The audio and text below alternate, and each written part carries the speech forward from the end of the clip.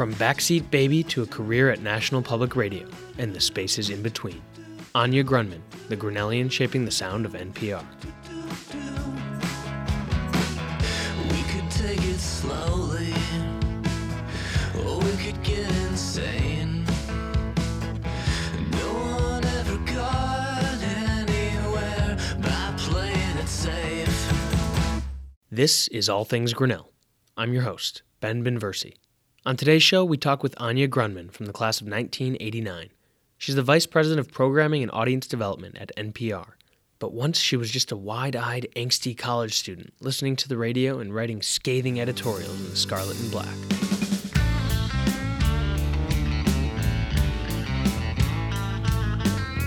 From Grinnell to the world of public radio and back. We'll also talk with Eric McIntyre, professor of music here at the college, about the musical compositions he created in response to the new exhibit in the Museum of Art. We're talking music, art, creativity, listening, and the spaces in between. That's coming up next, after I remind you that the information and opinions expressed in this podcast are solely those of the individuals involved and do not represent the views of Grinnell College.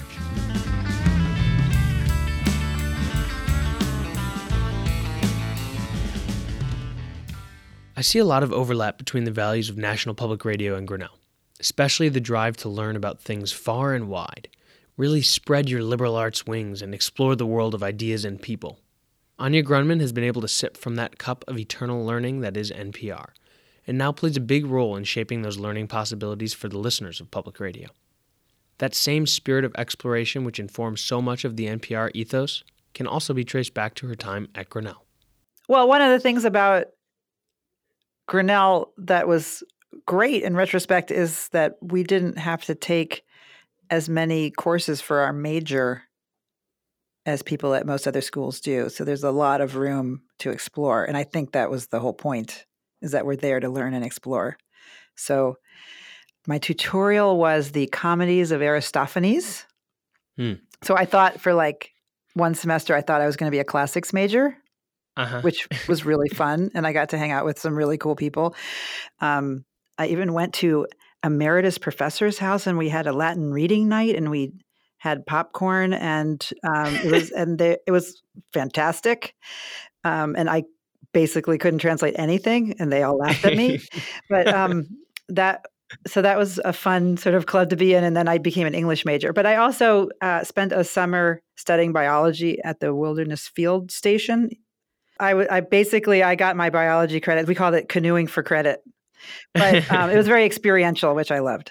And I did music and tried to throw myself in experientially into the different facets of academic subjects, but also in terms of the extracurricular things like editing the newspaper, being in music ensembles, going on Wilderness Field Station activities. So I really appreciated the freedom and flexibility of that.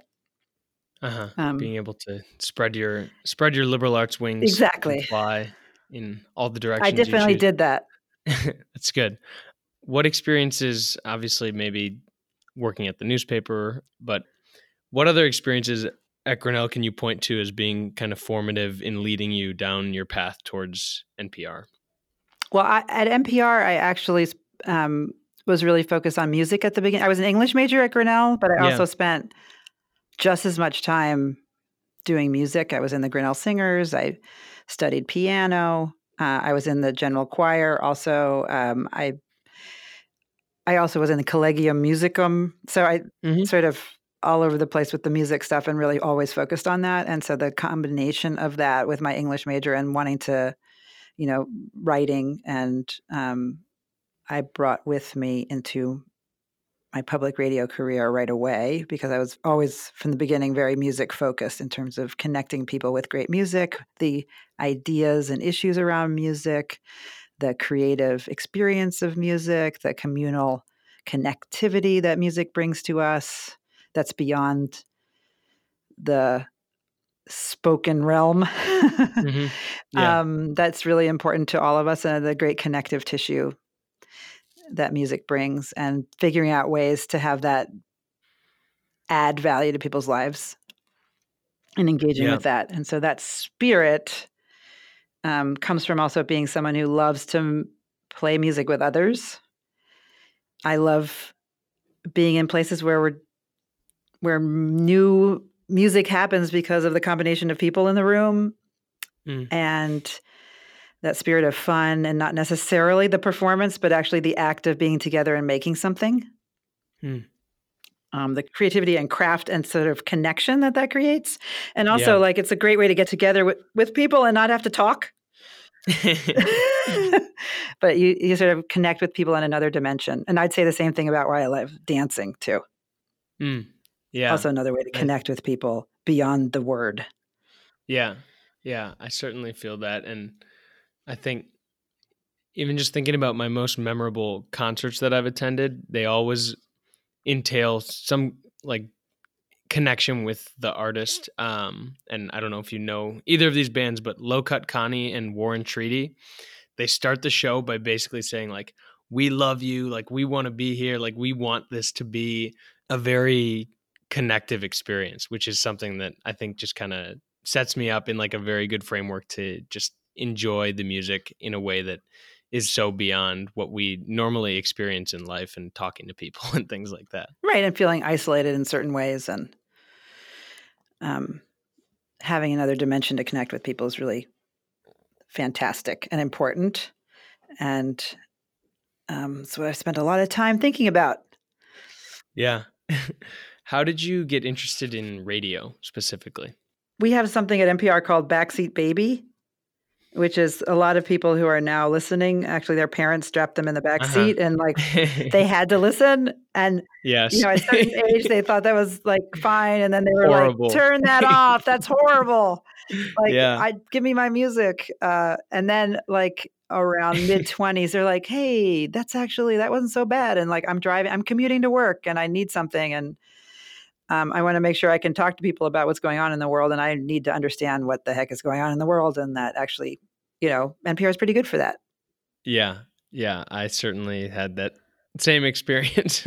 So I listened to, I grew up in Baltimore, and so I listened to a station called WJHU, which no longer exists, but and I really felt a connection to that. And then when I came to Grinnell, I remember my last semester, I was living in an off-campus house, and I was wondering what the heck I was going to do with myself. And I was listening to Fresh Air with Terry Gross, and she was talking to such interesting people. And I just all of a sudden had this sense of like, wow, listening to somebody having a really smart conversation with somebody about something I never even thought about. Yeah. And feeling like, wow, there's so many interesting people out in the world. And I feel like really connected to this, and it's speaking to me. And so it's a very powerful medium, right? Which is a human being talking and breathing right in your ear about really important things or funny things or meaningful things, and helping you maybe readjust your thinking. It's a very intimate connection. And so there's something really profound about that. So that's one reason. So after you graduated from Grinnell, you ended up moving to Flagstaff with a whole gaggle of Grinnellians, I think 8 of you in all. Yeah, basically one of our friends she was very persuasive, and she convinced us all to move there. I came 5 months later because I stayed for an extra semester to study music, and I was also working at the liquor store downtown. Nice. So yeah, I went, and we moved into a big house together, and we all did different things, and because I had no idea what I was going to do. It was like first year all over again, living in the dorms. Exactly. But I started taking classes at the university for a master's in music, and I kept walking by the radio station that was in the music building, and I just kept walking by, and so I was like, one day I'm going to walk right in there, and I did. And then I walked in, and I was like, I'm interested in volunteering, and then I'm sure I don't remember this right, but it seems to me like the news director happened to be standing there. It was like, oh yeah, we need someone to go out to the Navajo reservation and cover this press conference. Why don't you go do it? And then they gave me some equipment, and I drove out there, and I did it. I had no idea what I was doing. And then taped it and I asked people questions and I came back and then one of the guys helped me make a radio piece out of it, a short Yeah. radio spot. And I thought that was magic. Uh-huh. And then I did a little bit of that. And then the music head of the radio station was also a classical music station. He was like, we need another music programmer. Why don't you come up here? And there was the station had basically created another level. So there was this like second floor that was barely a person's height. And I went up there, sort of crouched over and looked at, and there were all these CDs. And then I started programming the music for the station. And I started their first music database. And then they actually put me on the air Friday and Saturday nights. I was not that good, but it was enjoyable. And I also was teaching 20 piano students at that time, and also teaching writing to high school students in special programs. So I was doing a lot of stuff, and I didn't have a car, and I rode my bike everywhere. Uh-huh. And you were learning. I mean, Yes. I feel like, especially with radio, like, I don't think everybody's born like comfortable doing that. You have to learn. Yeah. That's why historically in public radio, internships have really been a great pathway because it gives people real exposure to the craft. Back then we were using reel-to-reel tapes and razor blades, and I have scars to prove it. Wow. Yeah. And then in order to make things that were beautiful and complicated, you had 5 different reels and you had to sync them up, and you had to have, basically it was like directing some kind of movie or something. Now we just have digital editing, makes it a lot easier. Yeah. A little of the craft is gone from it, of the let's put on a show and being ready to perform a mix, we called it. Yeah. But it's been fun to see the technology evolve. Yeah. Yeah. I certainly take that for granted. I can't imagine doing anything like this without having a computer. So how did you then end up in Washington, D.C., working at NPR?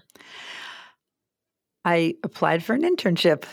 That seems classic. So I was an intern, and I worked in the cultural programming department. And I was the second choice intern, which meant the first choice intern had to do all of the boring interny things. Uh-huh. And the second choice intern, which they didn't normally have, but someone decided like they wanted me to come, gave me some space to try to be helpful. And so I kind of made up things to be helpful with, which turned out to be a great opportunity. So I would be like, I'd notice there was a part of the show that people thought was a pain to write, and it was short. And I was like, hey, you want me to try my hand at that? And I'd be like, sure. I also, I convinced the show to do a national contest about how people fell in love with music for the first time. And then people wrote essays, and then we judged them. And then I got to book the winners, 5 winners at the studios, and have them, what we call, track their essays, which are short essays. And I got to do that whole process, and then we put them on the air. So that was a fun project. I still have one of the reels.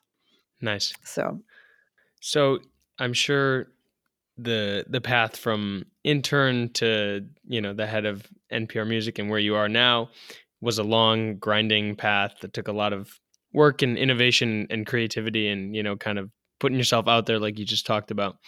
But that innovation really came into fruition as you spearheaded the launch of NPR Music back in 2007. How did you make that happen? it was actually, the organization was looking for a way to do something in the digital space on the web that was innovative. And they thought, we have so much music content across public radio, that they thought there was an opportunity there. So I was running the music division at the time. And so we spent some time creating a plan for what it would look like for us to do a big sort of music site for public radio. And originally we thought that we'd just take all the stuff we were doing on the radio and put it online, and we would organize it by interviews and concerts and recommendations and live streams. And we would that the website would be an aggregation collection. Yeah, just a repository. Right. And that we would sort of foreground that. And then it was pretty soon obvious to me that we're in a new space where it's a different experience for people to click on something and engage on the web, and it's very visual. So just taking the things we were doing on the radio and putting them online felt like a half measure. Yeah. So we knew it would always be the backbone of what we did because people are really interested in, like, I heard that thing, I want to share it with friends, or I want to find something. And so our content, which was always ephemeral and never searchable, and once it was out there, you never heard it again, it became much more able to be part of the conversation and people be able to engage with it. But that's not going to be enough. And so we thought about what are some things we could do that were really web first. And so we created I feel like it was a culture with a bunch of really creative, smart people, a little bit of a playground exploring what we could do. So when we launched NPR Music, we started with 3 sort of initiatives that would show that we were doing something special. And one of them was a video series called Project Song, where we basically did a little documentary of somebody creating a song based on prompts that we gave them. And then we started a blog with Carrie Brownstein from Slater Kinney. And we had a music recommendation list from Yo-Yo Ma. Now, some of those things were easier to make than others. But when we put them all out there, it sort of helped tell the story of, like, yeah, we're doing some cool stuff and we're thinking outside of the box. Yeah. And all those things got like equal attention. And it sort of gave us confidence that, yeah, we were on the right track. We should be doing something interesting that made sense for the medium. And there weren't people really doing music programming for web first at the time. That wasn't a big thing. So I think we were pretty early. And that's the environment that the Tiny Desk came out of. Yeah. A sense of adventure and play and sort of experimentation and, like, let's try things. Yeah. And so that's one of the wonderful things that came out of that. Yeah. Yeah. That really exploded in a good way. Yeah, and it just keeps growing, and we're just so thrilled with it. It's such a now iconic part of what NPR does. And at the time, we had no idea. Like, I remember the first times we did it, we even tried to do like live webcasting, but of course, then the musicians were late, and then Bob had a James Brown doll that he would sing if you pressed a button, and so we were trying to put things like on the live stream that would be distracting. So we put the James Brown doll on there, and we did other things, and we were like, that's not going to work. So there was definitely a process, but it's so gratifying to see how that's expanded and exploded, and also pushed us in terms of genres, and is a great thing also for NPR staff who work here, who get to come to the shows. Yeah. Absolutely. Yeah. I look around my office here at Grinnell and I'm like, how could I have a concert in here? I don't think it'd be the same. Right. Ours is a very corporate cubicle-y, it's not very open. I don't think it would work very well. But I don't know if you know this, but there were a group of students, and it's continued here, that have kind of adapted Tiny Desk into a Tiny Dorm series, and they put on little concerts. I didn't know that. In the dorm. I guess I should come visit. Yeah, you have to come for a tiny dorm. So music has obviously been a huge part of your life, and it was kind of your job for a while, not playing, but engaging with it. I'm curious if you can put into words what music makes you feel and the role that it's played in your life. Those are big, heady questions. Like, I put on my headphones and put on songs and go like longboard around Grinnell at night at like 2 a.m, and like I am completely, or it feels like, alone, but yet connected to so many feelings by the music that I'm listening to. And it's an emotion that I cannot tap into unless I'm listening to music, if that makes sense. Mm-hmm. And I was wondering if there's anything like that for you, times where you have just felt totally different by listening to music, or what kind of feelings music lets you access, or what experiences it lets you partake in that are not available to you in the rest of the world. I remember when I was playing piano as a teenager, which, emotionally rough period in most people's lives. I think it's not a stretch to say. I feel like I really worked through a lot of my feelings and sort of the nuances of that by playing music and by playing the piano and playing phrases over and over again and thinking about like the interplay of the voices and that they're different characters, and that I felt like there was this engaging in the music this way as like a personality that you're connecting with was incredibly satisfying. And it was a great sort of release for me in terms of just dealing with stuff that felt hard. Yeah. And I do think music can change your mood, obviously. It can change the way you think about things. And I think it can, our brains process information in ways that are unique to each of us, that are structured in certain ways. And music kind of pushes beyond sort of the habits of our own brains and sort of allows different patterns to be experienced. And I think that's really transformational, and it can get you out of your own head in a way. Yep. And if you're spinning, it allows you to engage with yourself, I think, in different ways. I remember one time I was in Rome by myself, and I was walking down the street, and I was day 2 of my solo adventure in Rome. And I started saying to myself, like, man, I'm so sick of the way I think. Like, I'm so done with you, Anya. It's like, these patterns are so boring. And I think like if you listen to music, you can like, jump yourself out of some of that, the patterns and routines of the way maybe you're wired. Yeah. And I know some people think music is dangerous because of that. Because it can rewire you in some way. Yeah. And yeah, I think it helps us work through our feelings, not just when we're antsy, pubescent teenagers, but into our adult lives as well. So now you're basically in charge of NPR's non-news content, which is a lot. I'm actually trying to figure out how to talk about what I do, because I'm in charge of all the podcasts and music and events and sort of some of our overall strategy about how we think about programming across our different platforms and reaching different audiences. So my official title is Senior Vice President for Programming and Audience Development. Right. So I spend most of my days like thinking about how can we connect our audiences across different platforms with content that they'll love and that we can be useful to them. And that requires sometimes thinking differently about the way we're doing something. So how do we engage with people in new ways, and how do we take the energy and talent that we have in our organization and have it connect with people across the radio, which we have 30 million people a week listening to, but also the 20 million monthly podcasts users. And then how we're thinking about those Tiny Desk audience, which we are getting 1 million views a day on YouTube right now.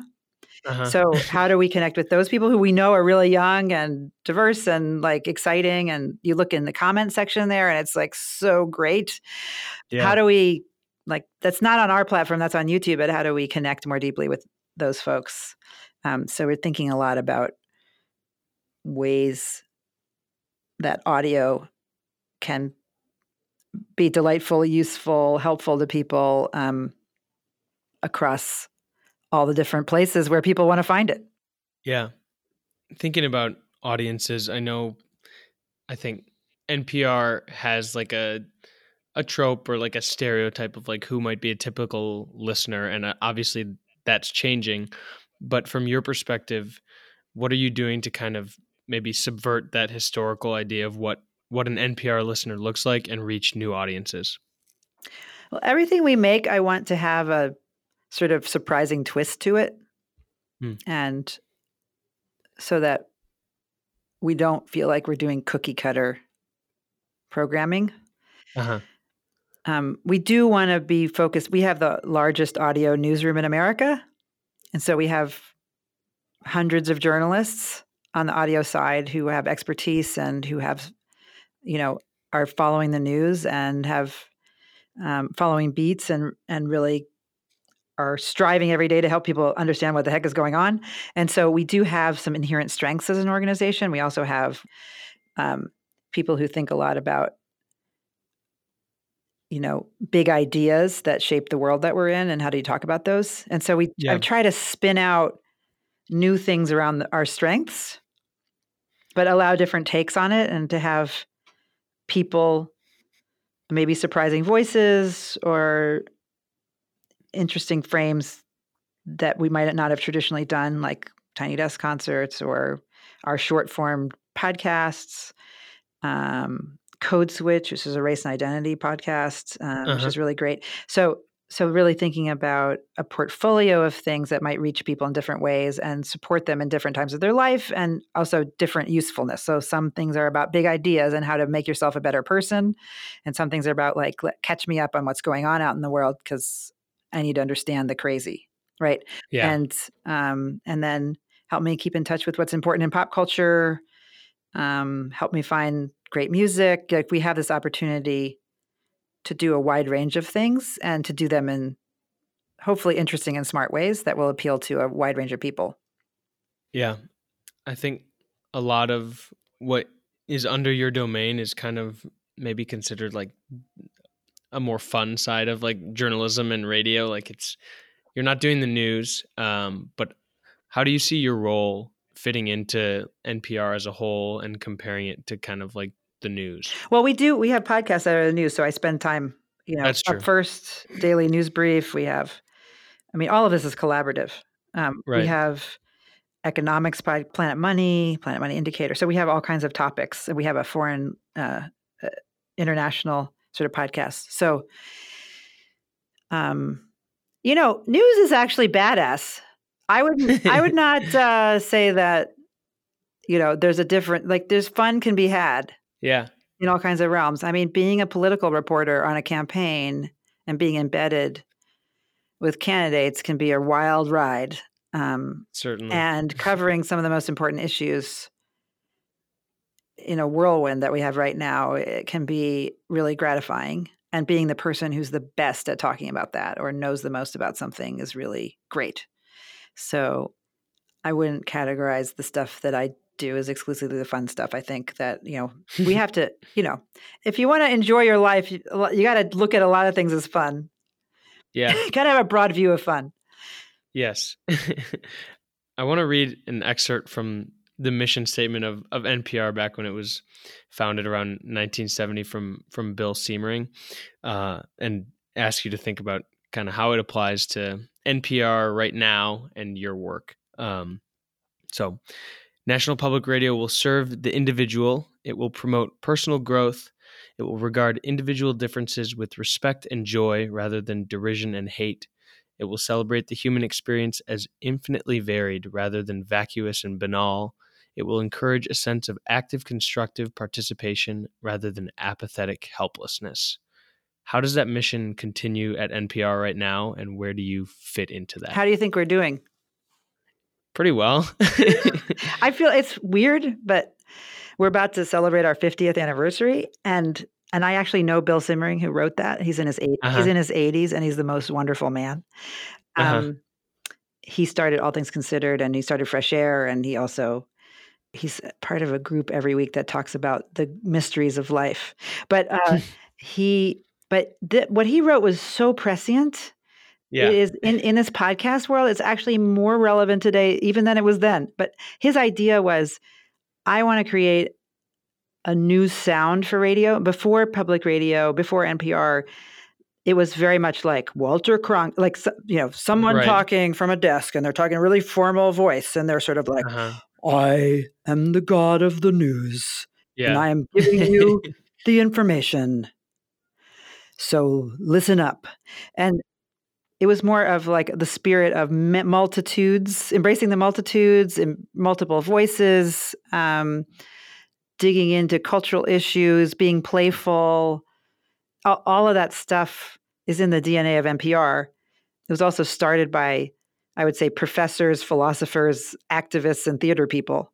So there's a sense of, putting on a show. And I think Yeah. I feel like we have things right now that are really speaking to you, making you, helping you think about you being the best person you can be, whether it's Hidden Brain or Life Kit series, How I Built This. And then we have things that are about participation. So one of the most fun things that I've worked on is things like the Tiny Desk contest, where we have 40,000 people participating in submitting videos for the Tiny Desk contest. And then we proclaim a winner, and the winners have gone on to like careers, huge careers, because they were Yeah. anointed. But that participation, and then we go on a tour with the winner, and we have local winners, and we have people from every state in the country participating. It's just like such a joy. We just did a student podcast challenge where 25,000 middle school and high school students participated in making podcasts. Wow. We have a segment on Morning Edition, which is a poetry call out where where Kwame Alexander is actually making poetry with the audience, and then 30 million people are hearing that. It's very, like, anytime we do anything in the participatory realm, we get so much energy, and that's incredibly fun. Yeah. So whether it's on the news side, helping people think about how to vote well and how to become active, smart members of their community who know what's going on in the world, or participating in making things, it's a really fun area for us to explore, because I think it provides connective tissue. Yeah. Yeah. And I think those areas of connecting, it seems like will only increase in the future with technologies. Obviously, audio, in terms of how people consume it, for a long time, it was radio, and now with the advent of podcasts and other things and smart speakers, it's changing kind of rapidly, and seeing where that goes and how NPR and other places like it can capture that possibility for connection really does kind of open up some new possibilities. Absolutely. So, do you think there's something special about audio as opposed to other forms of communication? What do you think? Or my personal opinion, there's a lot of people talk about like video. Like video is video is king, especially for these young Gen Zers or whatever, wherever we're at now. And like with people's decreasing attention spans in a lot of ways. Have you downloaded TikTok? No, I have not, but I see it on my Snapchat. Get with the program, man. I see it, and I'm like, I cringe every time I like watch some of these videos, because I'm like, what did I just watch? Like, this is ridiculous. But then sometimes I see funny, interesting stuff pop up there, and I'm torn always as I interact with different social media. But I think audio allows us to kind of take away some of the elements that might distract us in life or in consuming something, and kind of just absorb it in a way that maybe you can't when you're trying to pay attention to all these other things going around you, when you're really just focusing on what's coming in through your ears. I feel like it's, I don't know about a more like pure way of consuming information. It's different than the others, but I feel like it allows us to kind of focus in a way that others don't necessarily. Well, it's also the primal communication. It's like very visceral. Yeah. And also, I think it requires your imagination. Yeah. Like, I'm imagining the cubicle farm that you're sitting in right now. Yeah, I'm actually in a conference room right now. Okay. I'm the only person in here. Okay. Big conference That room. sounds really lonely. It is. There's this weird piece of, I guess, some sort of modern art staring back at me, but that's pretty much it. Yeah. Large room of empty chairs. You seem to be handling it okay. Well, I'm talking to you, so it's not too bad. Do you know Terry Gross of Fresh Air? You know what that is? Yeah, I know Terry Gross. I don't know her personally. She does none of her interviews in person. Really? None of them.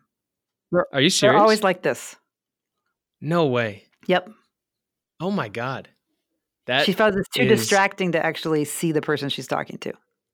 Wow. I didn't know that. That changes. I'll have to reassess what I do, because I don't detest talking to you right now, but like I love to be in the room with someone when I'm talking to them, because I feel like I can connect better. Yeah, I think she's so really that's- introverted.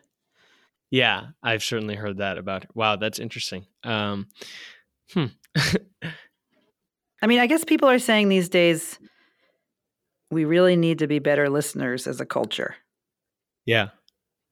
and take a breath while we're listening to people who we may not agree with, Mhm. and take a deep breath and then empathize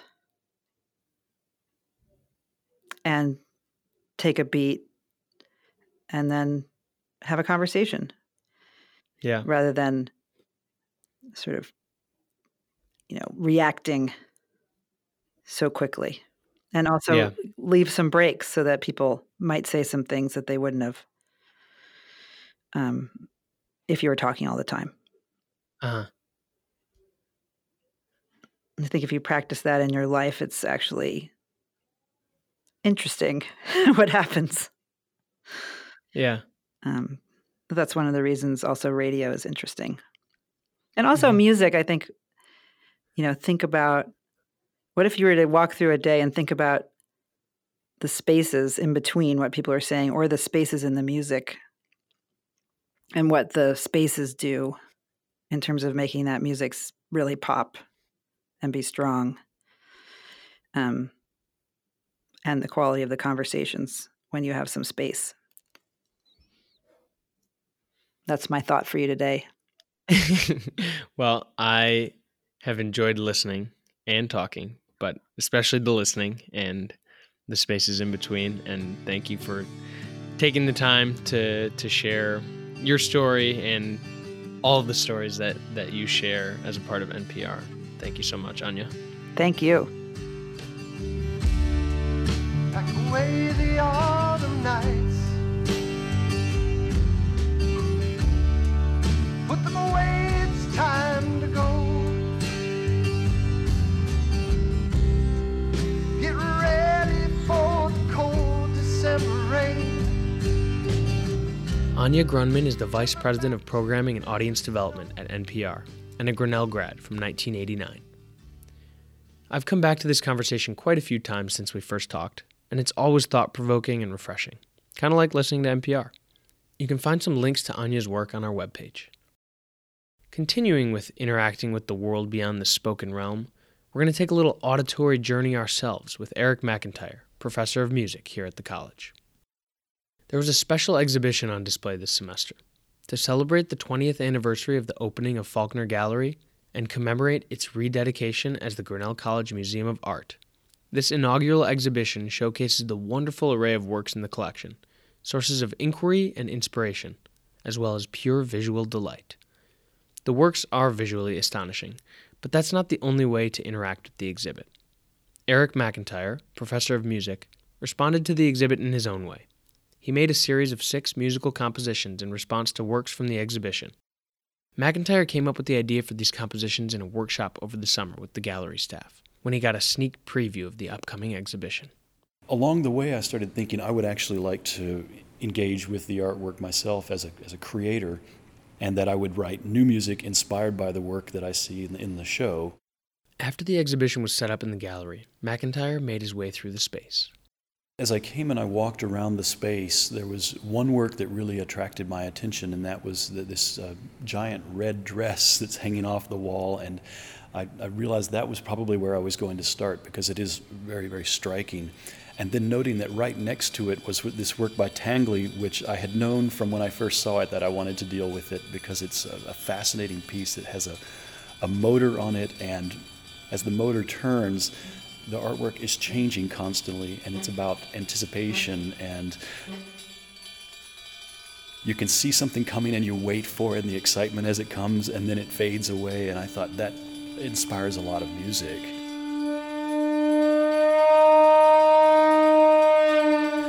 And then that work, when I saw it in the show, is actually hanging next to a Calder-mobile.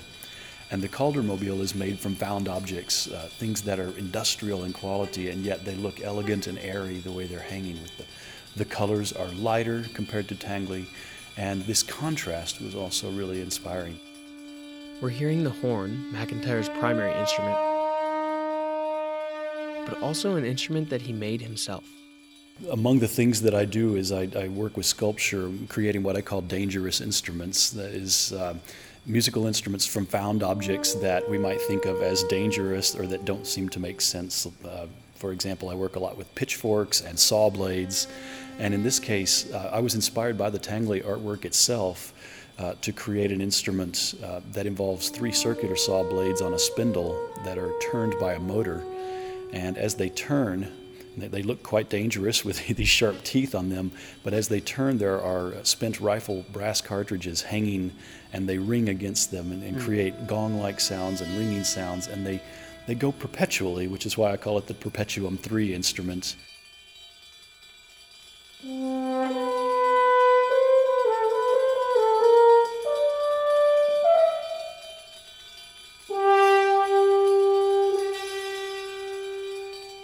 And so throughout the piece, what's happening is mechanical ticking, and then things that sound like they're getting louder and then fading away. And then every once in a while, a sort of glorious swooping melody that I think reflects the way the Calder reaches up and sort of toward the air.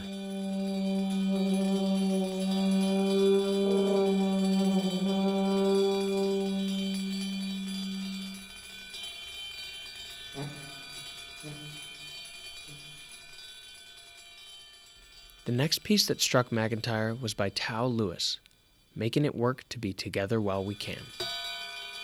The work itself is a fiber work, and it's hanging on the wall. It's collage, and it's made from bits of cloth, clothing, some leather pieces, seashells.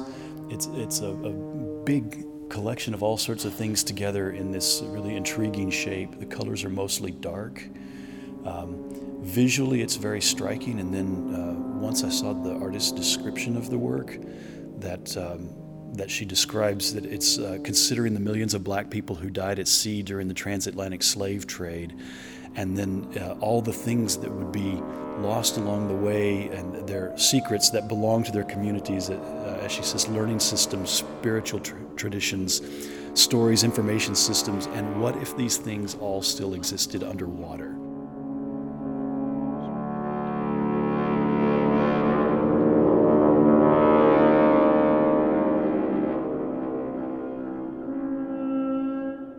Lewis's collage contains some dark ideas, but also hope, and holding those themes together is something McIntyre tried to capture in his own collage. It's as if they're struggling to stay together, and that's why the collage is so important. And so as I was dealing with it myself, I wanted to make sure that the work had this deep undersea aquatic quality and a sense of collage, but also that there were moments of hope and moments that were just very positive. I came into the gallery when it was closed, and I took my horn and just recorded myself improvising sounds on the horn. So every sound in there is created by a horn, and there's no digital editing of the sounds. And then after I'd completed the whole thing, I went back and recited the poem from the artist in whisper. The process for this one was so important to me that once I saw the piece, the whole idea for how it was going to work came to me. And so I knew that I was going to be improvising because I was going to be creating bits of the quilt work. And also when I did the recording in the gallery, it was dark. I didn't have them turn the lights on. And so I was able to sort of be in this space, listen to the space, look at the artwork and see shapes in the artwork. And eventually when I created from that improvisation, I had all these pieces that I got to choose from, much as the artist surely did in her creation, that she has all these pieces and looks at all the possibilities and puts them together. The next piece that caught McIntyre's eye was a series of 13 prints from Carol Walker. They're giant prints of images from Harper's Pictorial History of the Civil War, and as the artist calls it, with that title, annotated. And so what the artist has done is take silhouettes of African-American images and caricatures, grotesque characters in most cases, and superimpose them over these Civil War images that show, as they say, anodyne scenes or everyday scenes where it's not really action scenes, but just sort of peaceful everyday scenes, and yet these grotesque silhouettes on the front showing sort of the torments of slavery and caricatures and the insults to the people.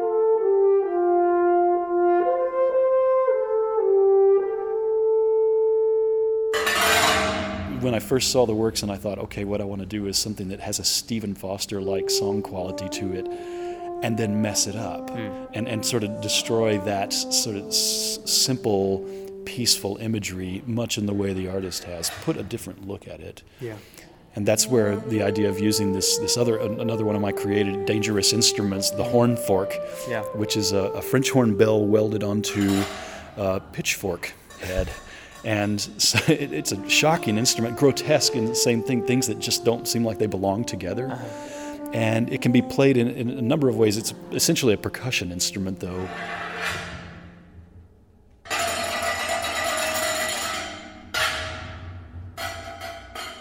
And in this case, it played with a giant washer off a tractor. So bit by bit, the horn becomes more excited. It becomes a jauntier tune, a more fun tune, but gradually starts to come off the rails as it goes faster and faster. And the pitchfork is just strumming away in this fashion that I think also, like Walker's work, is commenting on the seeming civility of the images.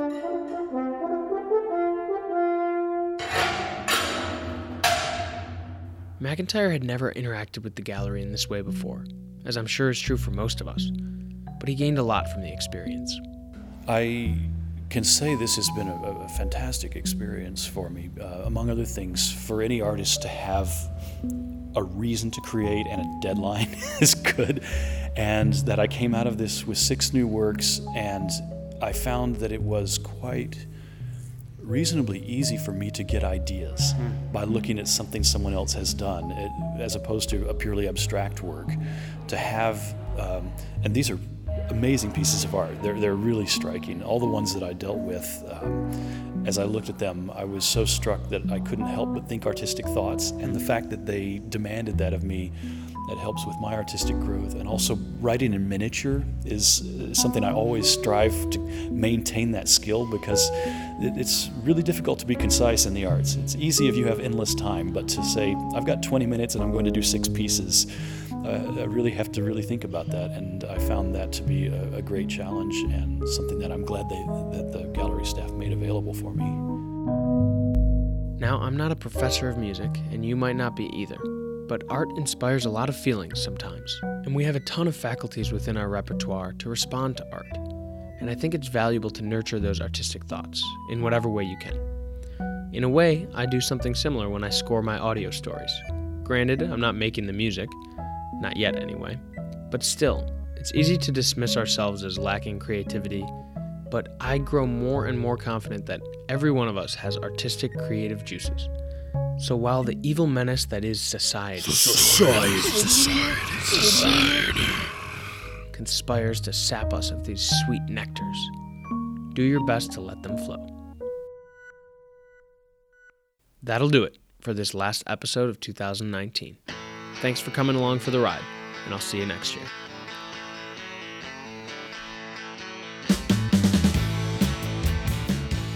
Music for today's show comes from Brett Newski, Poddington Bear, and a new band, The Jury, which includes Grinnell High School teacher Kent Mick. Kent and his band played recently on Iowa Public Radio, and you can find a link to his music on the webpage.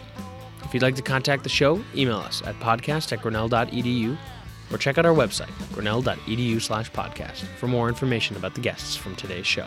And don't forget to subscribe to the podcast, wherever you listen. Like too much wind in an open sail, found a rock-sad sea.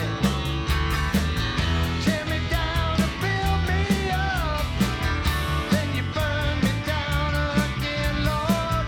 That will be my epitaph. Went up like gasoline and cigarettes.